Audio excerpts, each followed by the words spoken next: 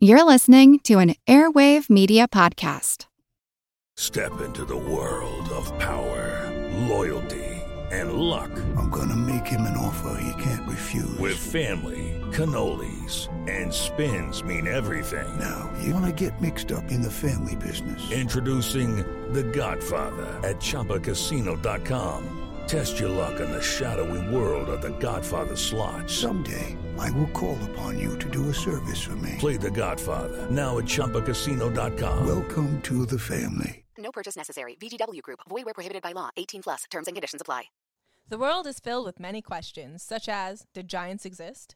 What is junk DNA? Does it mean that you're trash? Do you ever wonder if aliens have underwater bases in our oceans, and that's why there are so many UFO sightings off the coasts of islands all over the world? How serious even is climate change, and when should we start building our rafts?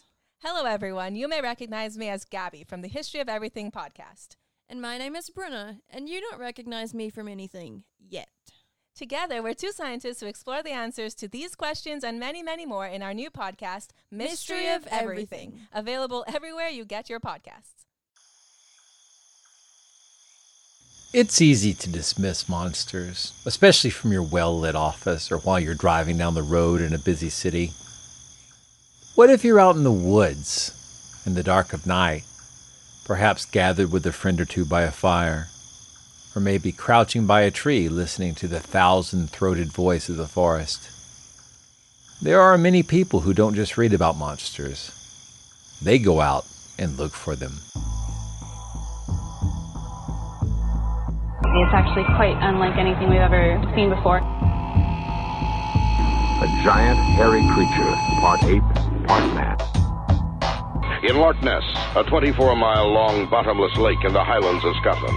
It's a creature known as the Loch Ness Monster.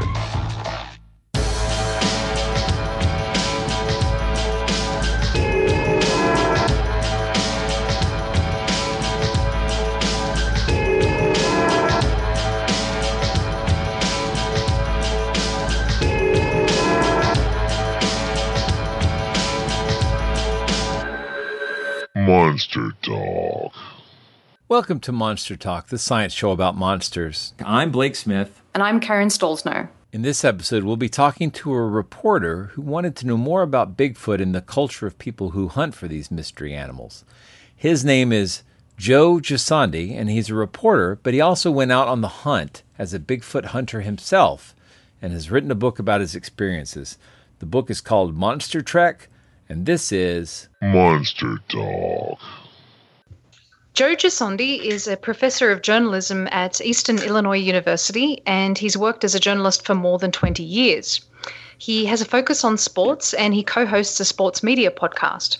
We've invited Joe onto Monster Talk to talk about his latest book, which is an interesting departure from his sports journalism, and this book is Monster Trek, The Obsessive Search for Bigfoot. So welcome to the show, Joe. Yeah. Oh, I'm glad to be here. This was a fun book to read, and I really liked the style of it. Very, very funny, lots of humor, and just very interesting. Almost John Ronson-esque in some of the ways you approached it. So, and different to all the other Bigfoot books out there. Well, yeah. This is not like any of the ones we've done before, for sure. And boy, we've dealt with a lot of Bigfoot books. So, yeah. So, Joe, how did a professor of journalism develop such an interest in Bigfoot? I know you kind of discussed this in the book, but I want to make sure our listeners have a feel for that. Sure. I grew up in New Jersey till I was about 15 and then moved to Florida. And my mother, we used to get the Newark Star-Ledger, the New York Times, all the different papers, but we also got the National Enquirer back before it was the TMZ stuff. It was, ghosts and Bigfoot and all kinds of cool stuff. And, as a 8, 10, 11-year-old kid, you're digging all that stuff and thinking in the back of your mind, hey, is this real? Is this not real? So Bigfoot in particular has always been part of my curiosity, wanting to know if it existed or not. And even in grad school, I remember when I was doing research on William Congreve, a 16th century playwright and other stuff, I'd stumble across Bigfoot stuff and go, oh, let me pause and look at this Bigfoot story somewhere in a magazine on microfiche or something like that. And so I always was interested. So when I was going for an MFA, I was trying to think of something that would interest me. And of course, Bigfoot came out there, and I thought, I've always wanted to go on an expedition. I wanted to know what was going on. So I started making connections and started working on it. And I was convinced early on I wasn't going to write it in first person until a friend of mine convinced me to write it in the first person. And she was absolutely right. I think that was the better way to do it, to immerse myself in the story as well. Everybody has written a book, it seems like, on Bigfoot on some way. Do they exist? The monsters of a certain area and the grassmen and everything. And I had noticed that no one had really focused on the people who actually search for Bigfoot. And that really interests me far more than whether or not Bigfoot exists. As a journalist, I'm always telling my students that if you want to find a good story, find something that someone's passionate about, whether it's quilting or looking for Bigfoot, and go write about those people, and you'll probably get the best stories. Why is the search for Bigfoot obsessive? Why do people, as you say, devote a chunk of their lives to finding one? Well, as you probably know, people are obsessive about so many different things in their life. And for some people, this is their obsession. I've seen people who spend way more money on searching for Bigfoot, whether it's $5,000 or $10,000 night vision goggles, or, traveling all over the country, when it appears, in some places I know that people don't have that kind of money sometimes. And, I think that's sort of part of an obsession, whether it's some people obsess over, buying shoes, and some people obsess on, before I came here, I just started riding with a bike group, and I'm riding on a $900 bike, and people all around me are spending $3,000, $4,000, $5,000, and because it's something that's important to them. So I don't know if that's really an obsession, but when something's important to their lives. There's also people that believe they saw Bigfoot, but yet they're not sure. Even when they say they've seen it, they're wondering, did I actually see what I saw? So their obsession is to go back out there and to confirm that what they saw was actually real. Mm-hmm. That's always a challenge. I think we deal with that a lot on the show because if you've had a firsthand experience with it, it's so powerful. It seems to really transform people. And I know that some people have a lot of certitude, even on what sounds like very fleeting evidence. And then other people are skeptical despite a strong confidence they really saw something, which I find that it's just an amazing spectrum of human experience tied up with Bigfootery.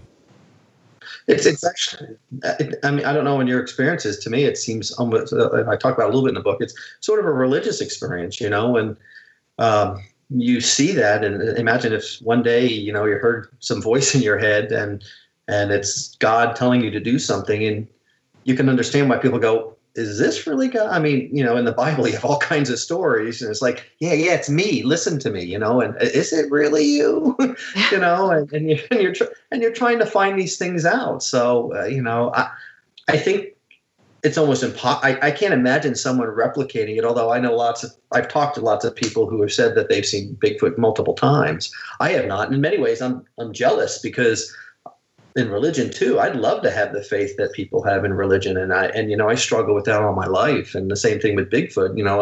I want to believe, but I'm quite skeptical, as well. So I'm not saying it doesn't exist, but I'd love to have that experience to know. Or although maybe that would ruin me because I'd question it if I did, and then I'd spend the rest of my life obsessed with trying to figure this out or not. You covered that tie-in with faith very well over the course of the book, and you make the point, I think, very, very bluntly, which we've kind of made here on our show in general, is that ultimately you're going to have to get a body, But in the meantime, whether you have a body or not, you still have this fascinating culture that's developed around the hunt for this creature. And I think your book does a superb job of introducing people to that in a way that I don't think any book I've looked at has done. I mean, you've got a broad spectrum of encounters with different people from a lot of different walks of life, taking different approaches at the subject matter. It's really good. I really liked it. So I think our listeners will get a real kick out of it. So well, I think it's very interesting that you do kind of break the stereotype too. I think a lot of our listeners have in their heads from watching television the kind of person who goes out obsessively searching for Bigfoot. And in your book, you talk about financiers and people with backgrounds in insurance and just from all different kinds of walks of life that you would not normally expect to get into this sort of thing. Yeah. I find that a lot of the journalists who have written about it write it sometimes humorously, tongue-in-cheek. But yeah, I didn't come in as a disciple. I came in as someone who wants to know skeptically.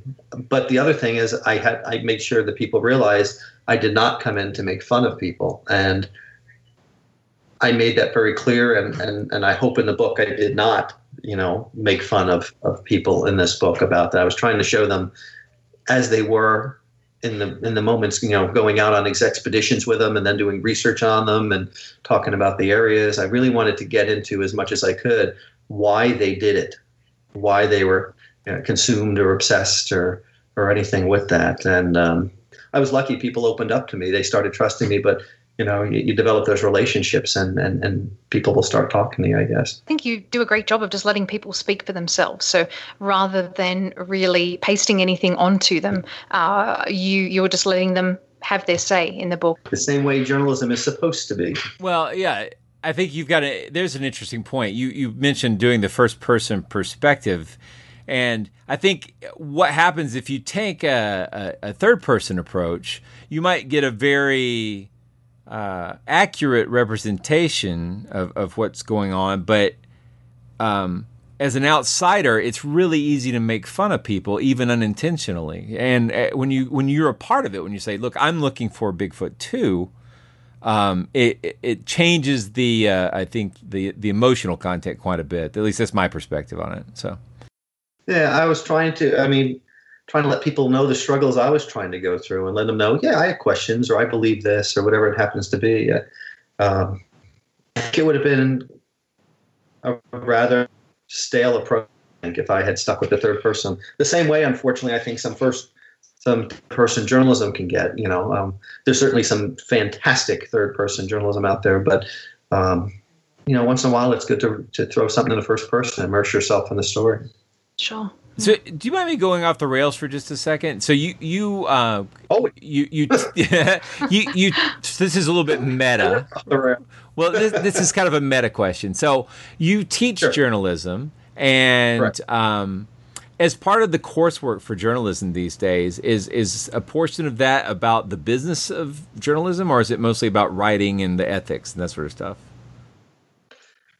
You sort of talk about the business all the way through. You have to. There are some programs that really focus a great deal on the business. In one of my classes, I teach a sports and the media class, and we talk about the sports media industry as a whole. We don't really have a class that talks just on the sports media industry, but we talk about it. We talk about the issues and we talk about, the ethics and the law, and we're trying to teach people how to think properly and creatively and digging deeper and getting the right sources and continue to go after the sources. And, just like anything else, you have to practice it. What was it? Malcolm Gladwell who said, in Outliers, I think you have to do something 10,000 hours before you can even think about being somewhat expert in it. And it takes a long time. And the problem, unfortunately, in journalism is that these young kids are out there practicing it early on, and they're going to make a mistake like anybody else. And usually it's not purposefully. It's because they're trying to figure it out. A lot of people think journalism, just like education, they think, teaching is easy. Teaching's not. I mean, I think it's a lot easier at my level for certain things, but imagine a second grade teacher or someone who's teaching some people with learning disabilities. That's really hard. And people tend to think they know things that they don't, whether it's education or journalism. And now with social media, people rip in a whole lot, into whatever it happens to be. Even in the elections, you see in our country here, and no, actually, over in England and in France now, people think they know a lot more than they do. And it also boils over into, with the Bigfoot thing, is people make decisions before they know any of the facts. and that causes a problem. The reason I ask is there's a sort of pattern I see in, especially in visual media like news reports. So if a story is going to be covered about Bigfoot, for example, it almost always has the same format. Did a local man see a mysterious creature? And then like they cut at the last minute or two of the show, they do a 1 or 2 minute piece. It's a mystery. I guess we'll never know. Tune in, they'll play the X-Files music and they cut to the next thing, right? And it's like it's over and over again. And then in print media, it's along the same lines. There's magazines like outlets like the Daily Mail and the Sun and these sort of tabloid that even they don't seem to sincerely give a damn whether or not these animals are real. It's all about exploiting the mystery and, to some extent, in my opinion, making fun of the people who are experiencing it. So that's exactly what it is. It's almost like like when they're telling the story, they have their hand over their mouth and go, "Oh my, isn't this funny?" or exploiting is a perfect word for something like that. I have read very few pieces and seen very few on television, and I'm struggling to see if there's any. I'm just thinking there has to be somewhere where they've taken it really somewhat seriously. As a matter of fact, friends of mine in journalists they make jokes all the time about, well, would we do a serious piece on leprechauns? And they make that connection there, or whatever it happens to be. So, yeah, there's not a whole lot. I'm in the midst right now of, I'm just starting doing some research.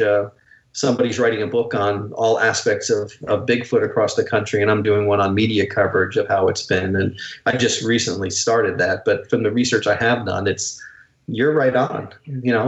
Let's have this format. Let's exploit it. Let's have some fun with it. Cue the X-Files music or some other scary, creepy, weird music that people may or may not know. And next, it's a filler. They don't really care.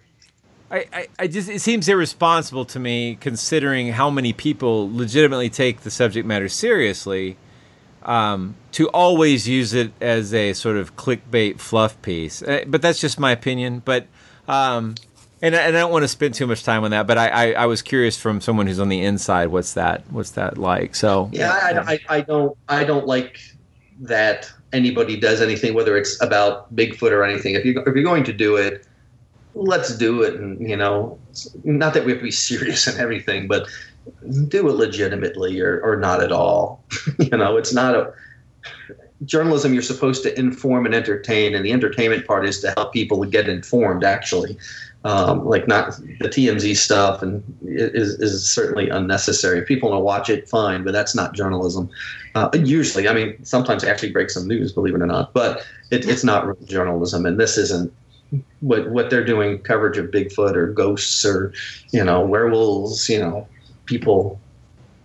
I don't understand it. Well, I do understand. They're doing it because they're trying to get something fun at the end of the day. And we've had this hard news. Let's end with this little bright about people who actually think they saw Bigfoot.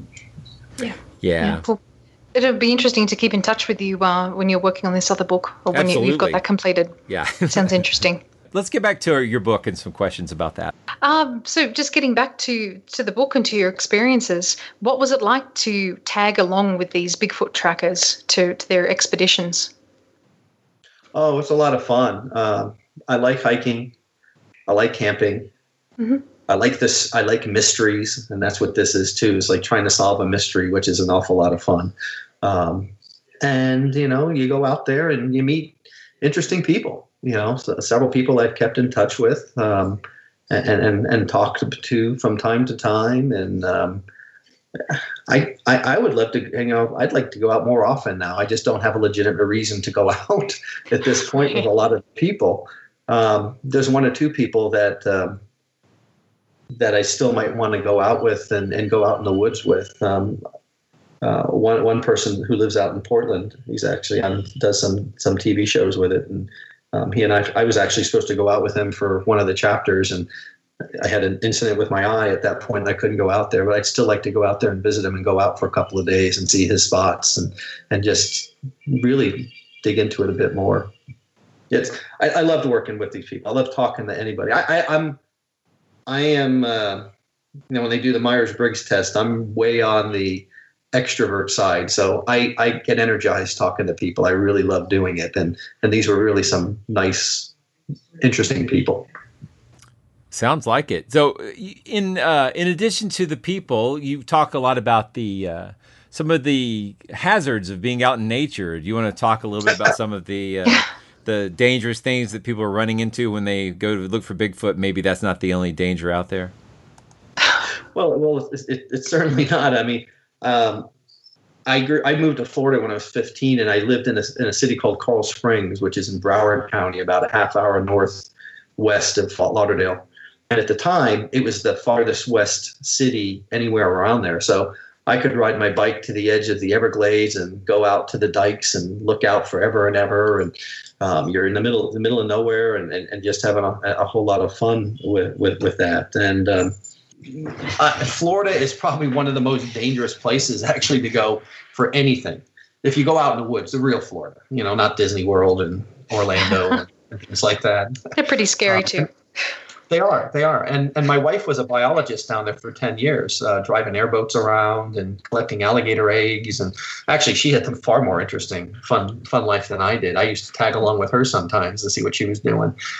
She's a better camper and hiker than I am.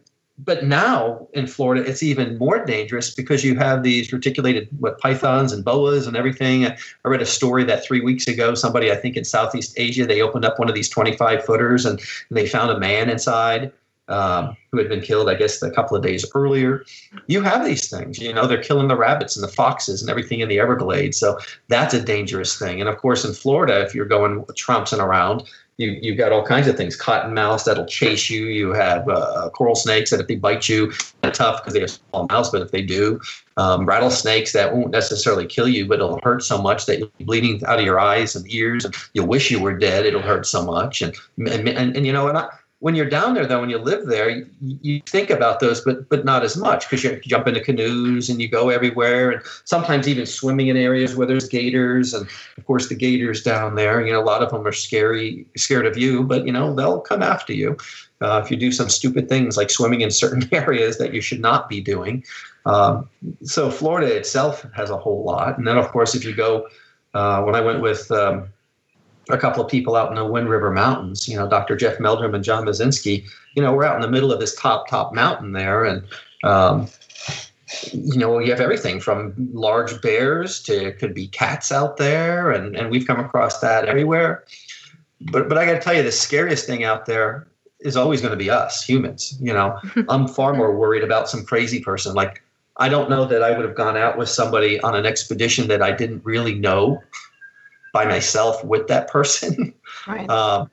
Because I don't know who these people are. In bigger groups, I felt a little safer. I don't know if that was justified, but you feel like there's a couple of people in some groups that seem kind of off and crazy from time to time. But those are some of the things that make me worry.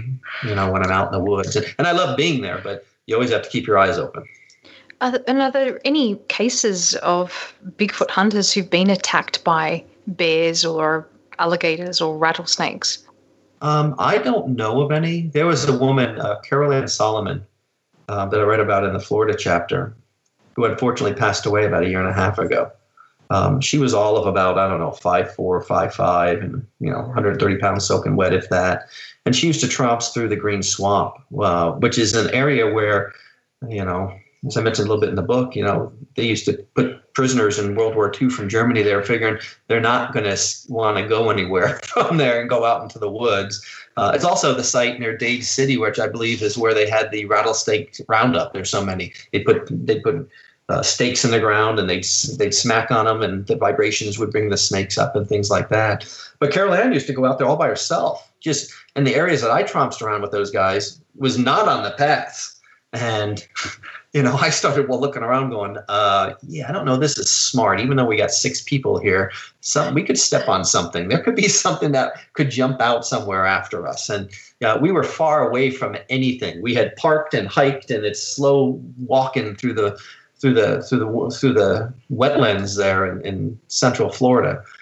I don't know of anybody who's been attacked, though, but sometimes it's a you risk. just don't know. Yeah, it is a risk, Isn't there a book out there called Bigfoot 411 or something where this guy's claiming that people who've been lost in the woods have been killed by Bigfoot in these locations? But how do we know it's not a grizzly or something else that's out there that killed, or a human, of course? You do talk about quite a few of the some of the top celebrities or characters in the Bigfoot field right now. Can you talk a little bit about like your experiences with Matt Moneymaker and Jeff Meldrum, or even Tom Biscardi? Well, when I first started doing this, like anybody else, I typed in Bigfoot, and the first thing that typically jumped out was Tom Biscardi's group.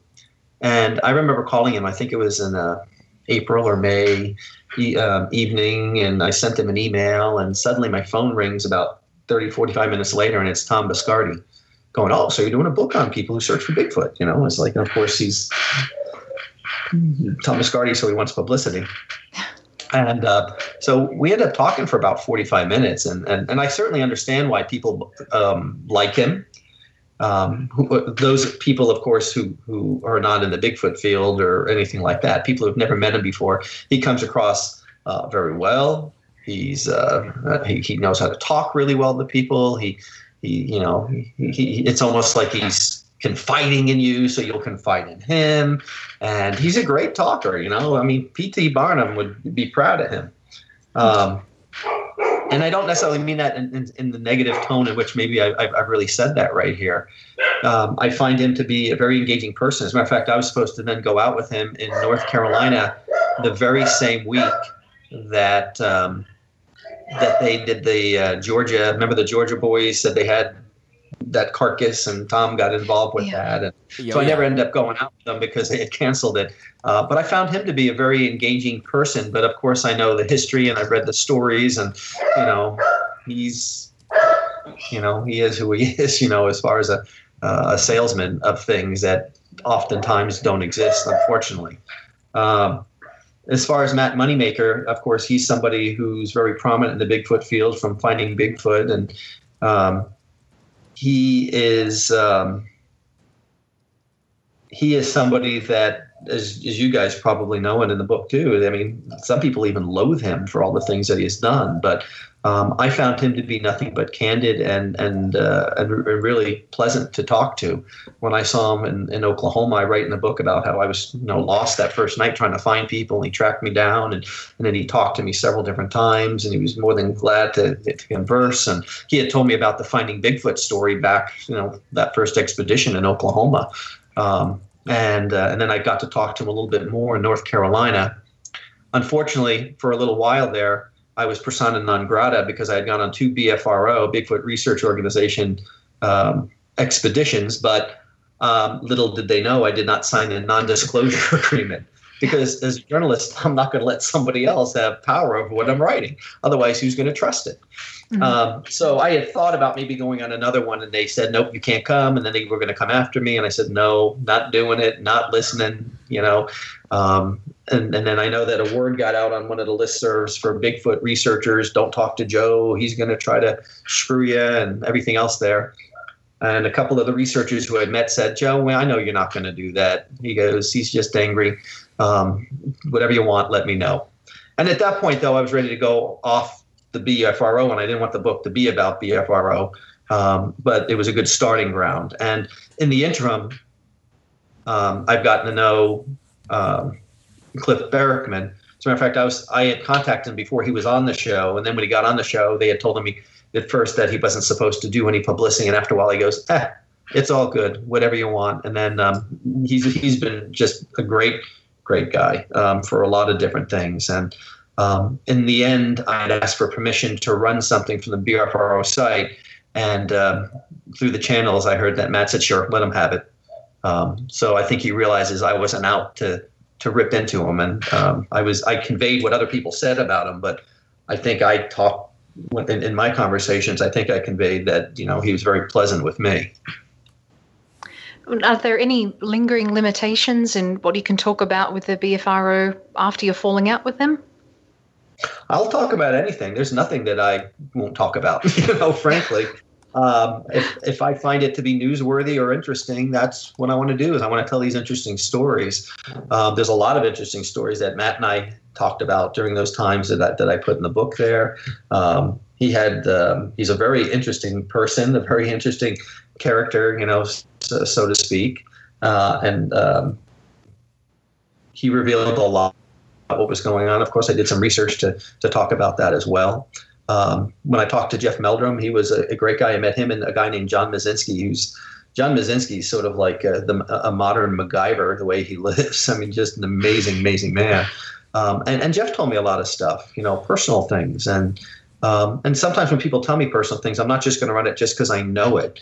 If it's not interesting or pertinent, sometimes I won't. There's actually a Bigfoot researcher in one of the expeditions who's an expert in an area that they would find out very early who he was, even if I sort of made reference to his profession, and it would have destroyed his career. And I said, and I told everybody when I up front, I said, listen, I know there's a lot of people here. If you absolutely don't want to be in this book, I won't write about you. Let me know though, because afterwards, too late. Mm-hmm. The book's already published. And this person ended up being a really great resource for me for a lot of different things. And I, of course, I kept his name out there. Jeff, I thought, was a great guy. Jeff's a guy who he's got a target on his back, both in academia and outside of academia. Everybody's coming after him. And he told me lots of stories about that. And of course, you read about him. And here's a guy who's the most sciencey, of any of the people probably who are searching for Bigfoot, who knows a lot about his specialty and locomotion and things like that. And he's all in. He's all in about finding Bigfoot. And as is John Mazinski, who's, he's like a William Bartram combined with probably a MacGyver, his science knowledge and taking journals. And these guys were just absolutely amazing. And the fact that they were willing to talk to me and told me such fascinating stories. And, there's a great story, in the book about John Mazinski talking to a Grover Krantz at the end of his life, and a request that Grover made of John that just shocked me. It was kind of interesting to hear that as well. Step into the world of power, loyalty, and luck. I'm going to make him an offer he can't refuse. With family, cannolis, and spins mean everything. Now, you want to get mixed up in the family business. Introducing The Godfather at ChumbaCasino.com. Test your luck in the shadowy world of The Godfather slot. Someday, I will call upon you to do a service for me. Play The Godfather now at ChumbaCasino.com. Welcome to the family. No purchase necessary. VGW Group. Void where prohibited by law. 18+. Terms and conditions apply. Hello, I'm Paul Giamatti. And I'm Stephen Asma. Each week on Chinwag, we dig into the weird topics you wonder about, that you care about. The stuff none of us are totally sure of, like the Bermuda Triangle, Mothman, consciousness, philosophy, UFOs, ghosts, or, say, Bigfoot. So who's to say that there's not alien species that are Sasquatch? Like I'd seen a ghost, and I would hear something walking and breathing. Maybe every path is right. I will accept as a premise that every path is right. That is a face on Mars. Eyes, nose. It kind of looked like Wilson the volleyball. Some people enjoy the waves or whatever, crashing, and I enjoy listening to a quantum physics audiobook. I do think there are many things in the world that we just don't understand and probably won't understand. That's our whole show. So join us every Wednesday on all major podcast platforms and find us on Instagram, TikTok, and Twitter at ChinwagPod and Wagon. If you don't mind me harping on the BFRO for just a moment, we've actually tried to get Matt on the show before Finding Bigfoot came on. He was very hesitant, and I don't think he really wanted to talk to skeptics. But my take on it has always been, I guess with his name being Moneymaker and that he was charging, $300 a head for expeditions, the easy thing to say is, oh, well, he's in it for the money. But it seems like he really sincerely believes in this stuff. That was my take on it. I mean, the more I see of him, the more I think he legitimately believes in Bigfoot, and he wants to make a living with it. So, someone has a specialty they're trying to do. Hey, sure, go try to make a living. I have no problem with that. But you're right, people, because of his name and that, they rip into him all the time. Yeah, but I do believe in the conversations I have, there's no doubt that he believes, at least in my opinion. Yeah, he comes Yeah. across as being sincere about that much of it. But I'd love In the to have book as him well. on. I'm actually I haven't finished all the paperwork and everything, but I've been accepted to give a presentation at CryptidCon in Kentucky in September. Oh, so accepted you. yeah, I'm very excited about that. Because I'm not aware of any other predominantly skeptical speakers. But So where is that? Where is that going to be? In what city? it's outside of Lexington.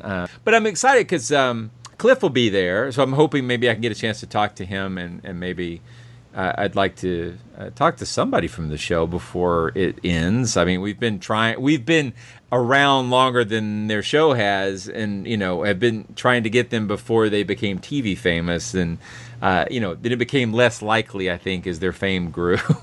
Well, Cliff comes from so many different unique angles. Of course, he was a science teacher in middle school, but he's also quite an accomplished jazz guitarist, by the way. Neat.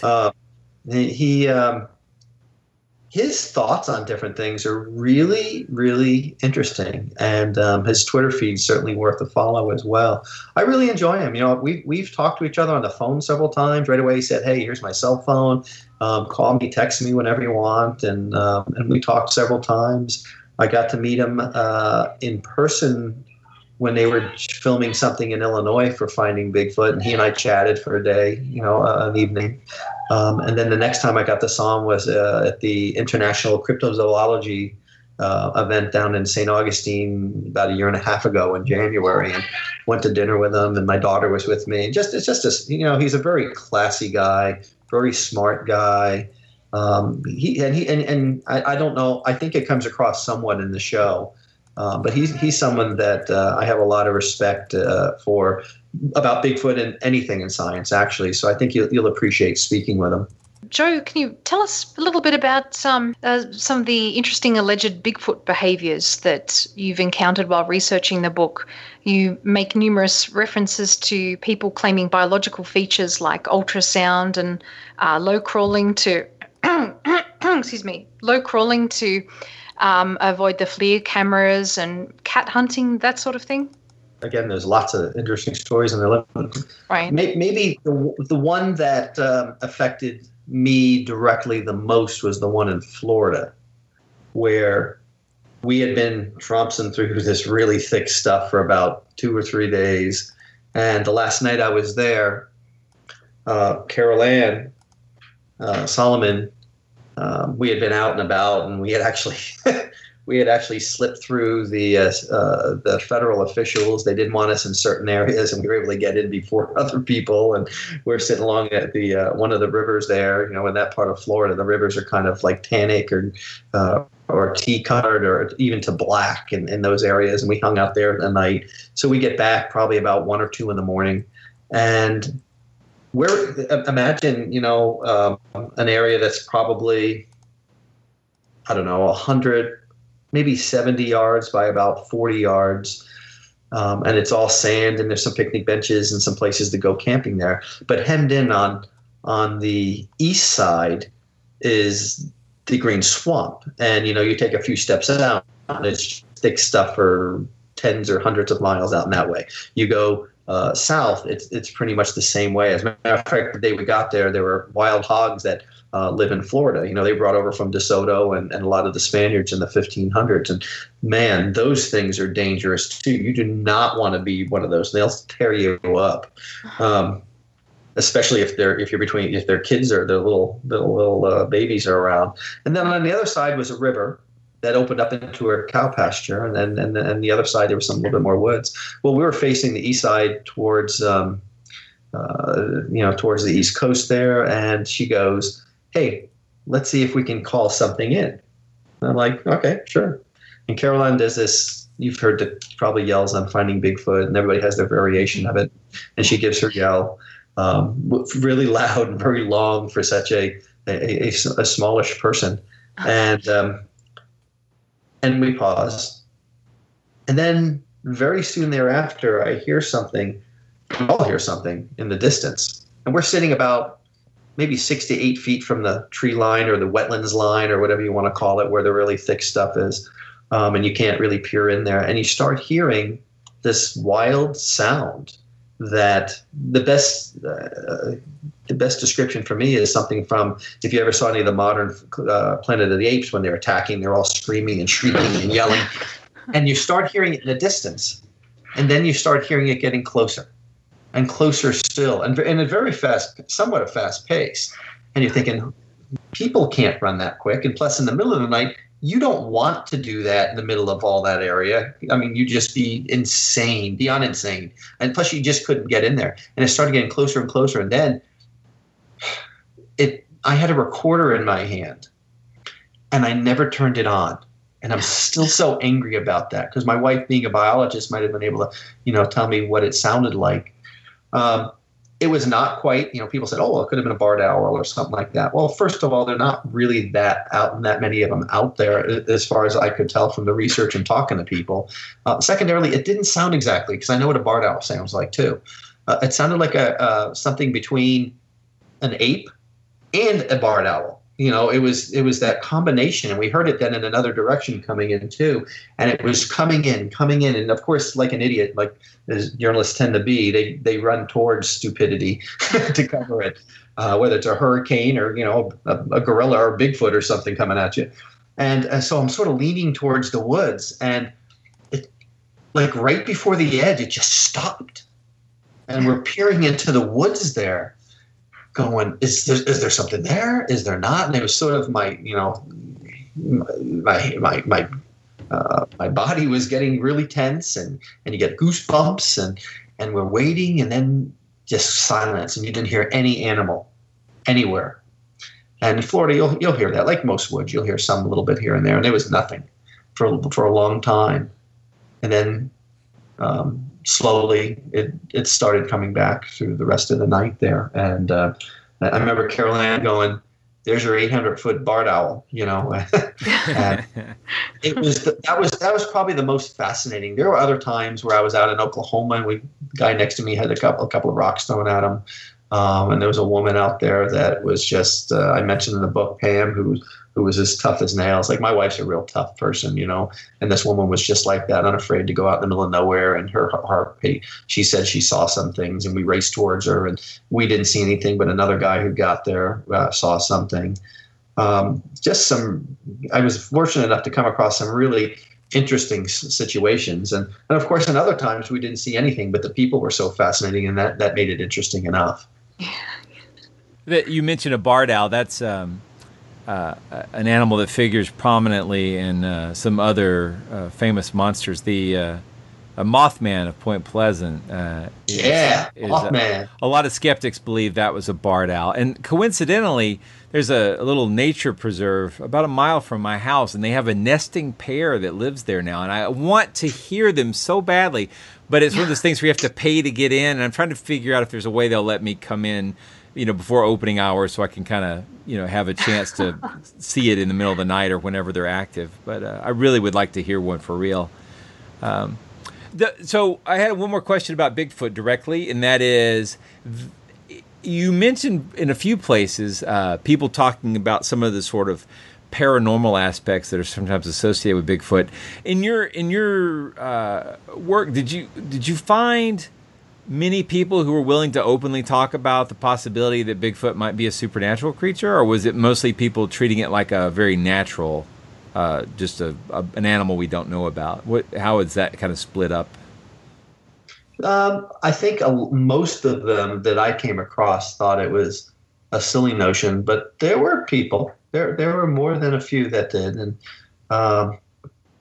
and I'm always willing to listen to anything. You just don't know. There are some people who believe Bigfoot is actually an alien or was brought here by aliens, and that's why you can't find Bigfoot, is because they're protected and have these other powers of transportation or whatever it happens to be. Some people say they're connected to will-o'-the-wisps, where they can just sort of travel like that. And if you see little lights going through the woods, it's a Bigfoot being able to travel, and sort of those supernatural ways. You hear some of these things, and I'm trying to think. The guy's last name escapes me for some reason. Eric something. he was somebody who really believed that they were connected to UFOs. He died probably about 6-8 years ago. Beckyard. Eric Beckyard. As a matter of fact, he called me just yelling at me a couple of times early on. I never met him. He called me when I was coaching a softball. I was coaching my softball girls, and I wouldn't take the call, or I said, "Hey, I got to call you back later." And then he called back, just screaming and yelling. He was kind of. I'm not averse to believing that perhaps an animal, if Bigfoot exists, has some sort of telepathy or something like that, because there's a lot of animals that have sort of ultrasound or sonar or things like that. So maybe a creature like that has found a way out of necessity and, through time has evolved into that. Who knows? I don't think it's something like a ghost. I just can't believe it's not a flesh and bones creature that's out there. And I certainly don't think it's connected to UFOs, although those theories are pretty to think so, right? They're kind of fun. And it's fun discussing it even right here. Who says? We really don't know anything. We have to start with the fact that no one's a Bigfoot expert because no one has actually dissected or done anything to a Bigfoot. No one knows anything. So all these theories are just that. They're wild theories that no one knows anything about. People think they know, and maybe people who have done some research that has been unsubstantiated and really do have some information know something, but it hasn't been scientifically proven at this point. So who knows if they're paranormal? Who knows if they're flesh and blood, or who knows if they exist, for that matter.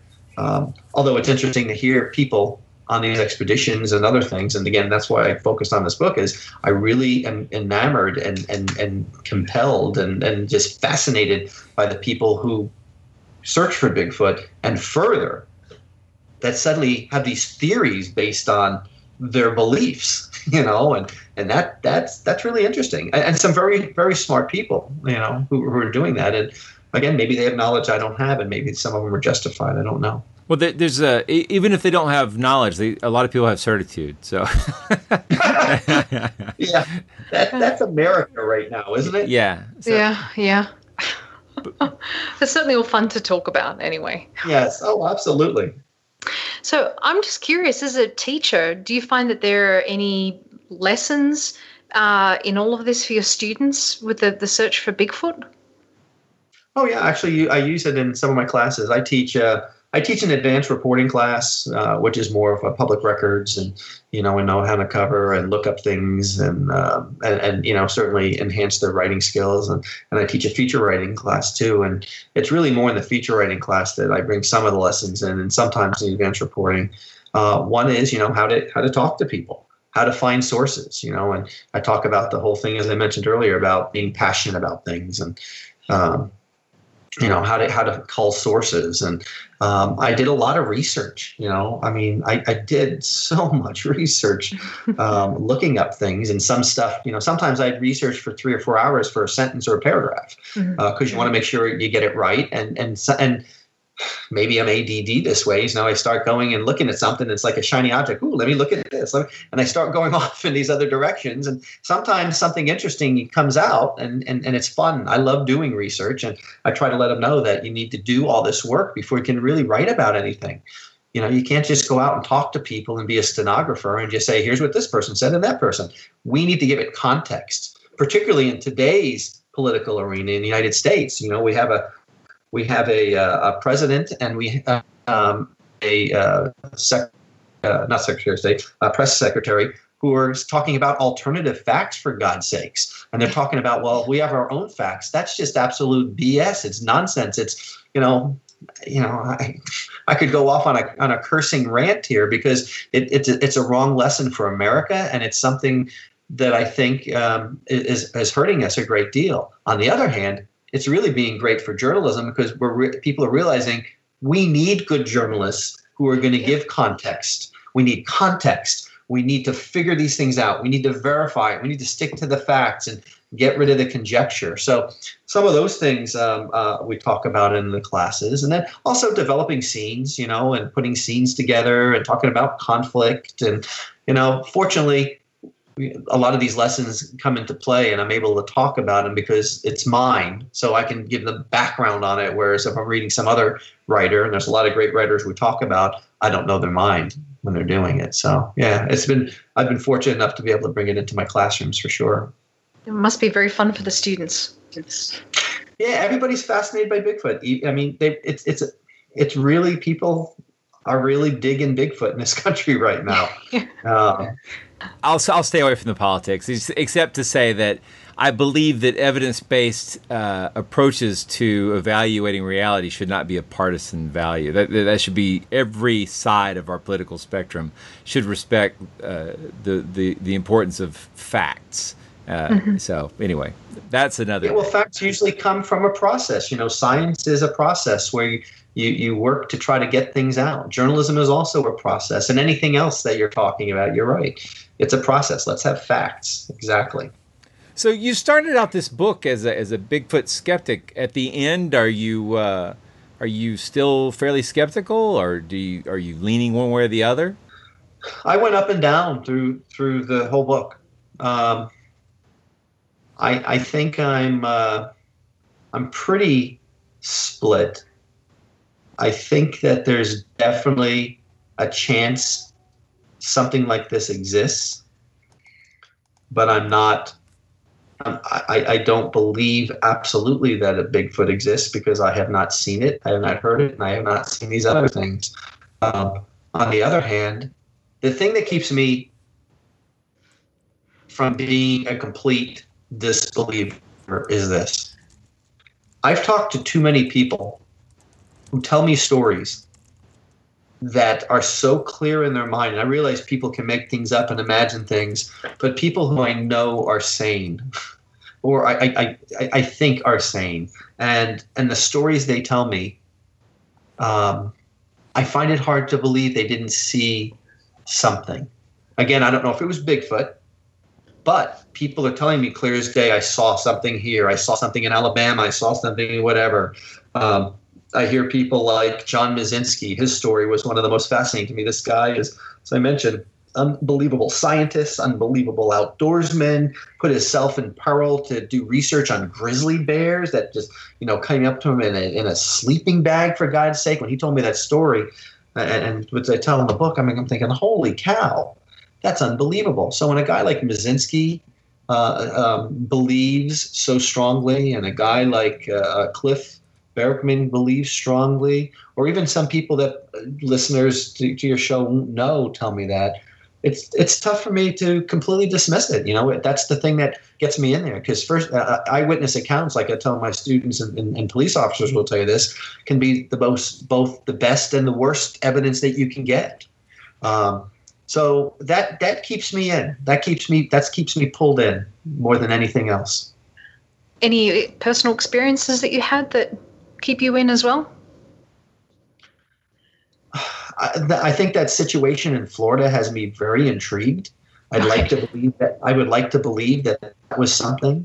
The situation in Oklahoma, where something came up on Pam and they put her in the middle of the woods to test to see something there. Her reaction, I was somewhat shocked by it because I had talked to her for 2 days and nothing seemed to bother her. She was nonplussed about anything, and her heart was racing unbelievably high. I forget what the pulse rate was when they got there, because we had a paramedic in the group and was checking it out. So those are some things that I had a couple of situations in my life that I wonder whether or not there was something. One of them I think I read about early on in the book when I was in North Georgia in the Black Rock Mountain. It's near Clayton, around the place where they filmed Deliverance and all that. We had gone whitewater rafting, and then we went camping up there, and it was about 3 a.m, and it's about, I don't know, 50-yard walk down there to go to the bathroom, and I do that all the time late at night. I really don't get wildly spooked by things in the woods. And I was absolutely terrified to get out of my tent. I stood there just terrified. And this was before I did anything with the book. And afterwards, people tell me that if Bigfoot exists, there's a belief that they have such strong powers of getting you to not want to go certain places for whatever reason. So sometimes we get terrified for some reasons and we don't know why. Some people were saying that's the case. One other time I was out in Western Virginia along the Blue Ridge Mountains, and I was hiking by myself then. My wife was back making some food back at the camp. It was around dusk, maybe around 4 or 5 at night. And I was walking, and I was, several miles away from camp in the middle of the woods there. And suddenly I had this overwhelming feeling that I needed to turn around. And I can't explain why, because it just came out of the blue. And I complied and turned around. And people tell me that those possibly could be connections. But again, who knows what goes through a human psyche in the middle of the woods? I mean, think about all the stories that the Pilgrims had early on and other explorers. So who's to say? I believe people experience things. And, we've talked to so many people who've had what they think are ghost experiences or Bigfoot experiences. And, Sure. and it's just that it's whatever is going on, it's certainly part of the human condition and it's worth investigating. And so I think... And keeping an open mind about. Yeah, absolutely. So right. I don't know. We'll probably, I've personally, as a skeptic, I've sort of taken I provisionally don't believe, but am always prepared to change my opinion if, DNA, a body, that sort of thing shows up. And if I actually saw Bigfoot, who knows, right? I mean, I would probably still doubt my eyes because that's just where I'm at, but that doesn't stop me from getting the heebie-jeebies at night, right? I'll tell you what, if I talk to people, it's very easy to disbelieve in your living room late at night or in the daytime. Now go in the woods and tell me that you don't believe about some of these things. Yeah, no, it matters. The setting matters for sure. I believe in bears and rattlesnakes anyway. Right, setting absolutely matters. It absolutely does. Well, we've got one final question, Joe, that we like to ask all of our guests, and that is, what's your favorite monster? I don't know that this counts, because I like sort of like Mothra, well, Godzilla. Absolutely. I know those are the ones. I mean, Mothra with those wings and just shooting people everywhere. That's just awesome. That sort of a butterfly or a moth can do that. I love Mothra. That's a really fun character. Or I asked my daughter, and she goes, "How about Sully from Monsters, Inc.?"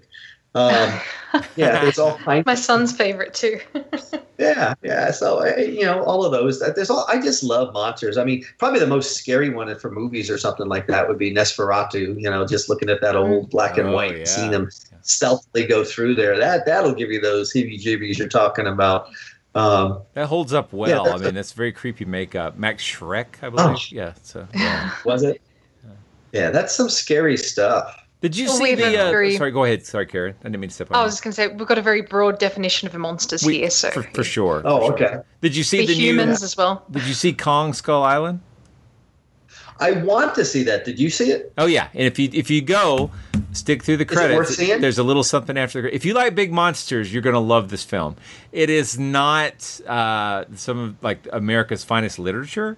But it is if you like to see monsters smashing up stuff real good, I think you'll really enjoy it. So, and actually, one of the reasons I'm pulled in is I really love John C. Reilly. Oh yeah, I love the comedic effect, so I really want to see his performance in this as well. He does a great job. I mean, they're working with the script about giant monsters on the island, but the special effects are great, and I think everybody's very earnestly trying to do their best. So it's a lot of fun. But do stay after the credits. That's all I'm going to say about that. Oh, okay. All right. Okay. Well, thank you so much for spending an hour with us. We really appreciate it. Thank you. That was really interesting, and everyone has to go out and buy the book. It's a lot of fun and so different to everything else out there. And we'll put a link in the show notes. Monster Talk. You've been listening to Monster Talk. I'm Blake Smith. And I'm Karen Stolzno. Monster Talk is the science show about monsters, and you just heard an interview with journalist Joe Gisandi about his new book, Monster Trek, which explores the culture of Bigfoot hunters and is a fascinating story of a mystery near and dear to Monster Talk listeners. A link to his book will be in the show notes at monstertalk.org. Monster Talk is an official podcast of Skeptic Magazine. The views expressed on this show are those of myself and my guests, and do not necessarily reflect the views of Skeptic Magazine or the Skeptic Society. You can learn more about their views by getting into a four-wheel drive vehicle, riding hours out into the wilderness, and carefully recording and then decoding the mysterious tree knocks that may come from Michael Shermer. Or you could just go to your own local newsstand and pick up the latest issue. It's your call, but there's probably fewer mosquitoes at the newsstand. We hope you've enjoyed this episode of Monster Talk. Each episode, we strive to bring you the best in monster-related content with a focus on bringing scientific skepticism into the conversation. If you enjoy Monster Talk, we now have a variety of ways to support the show, all with convenient links at monstertalk.org/support. That's monstertalk.org/support. There we have links to our Patreon pages as well as a donation button. A great way to support the show is to buy us books from our Amazon Monster Talk wish list, which directly helps us with our research. We love used books very much, so don't feel compelled to buy new ones, and we love Kindle, and we can share our digital library with each other. Finally, without spending any money at all, you can support us by leaving a positive review at iTunes or wherever you get your podcasts. Positive reviews help keep us visible in iTunes, which is a great way to help us find new listeners.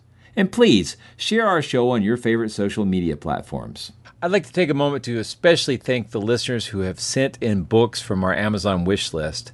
I'm looking forward to making episodes out of many of these, and they are a delight.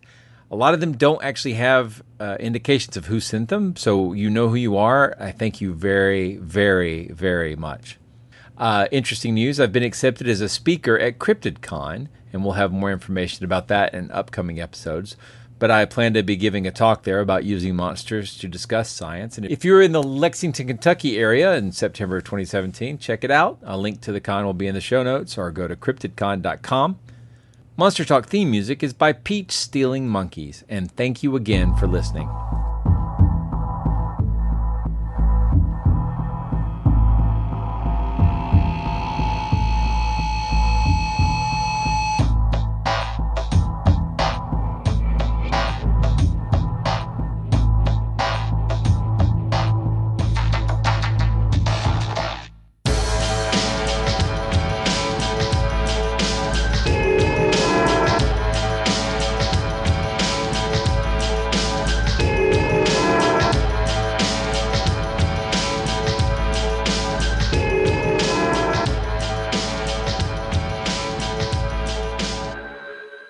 Hungry for more skepticism? Want to learn the truth about the scientific controversies of our time? Then subscribe to Skeptic, the quarterly magazine Stephen Jay Gould called the best journal in the field.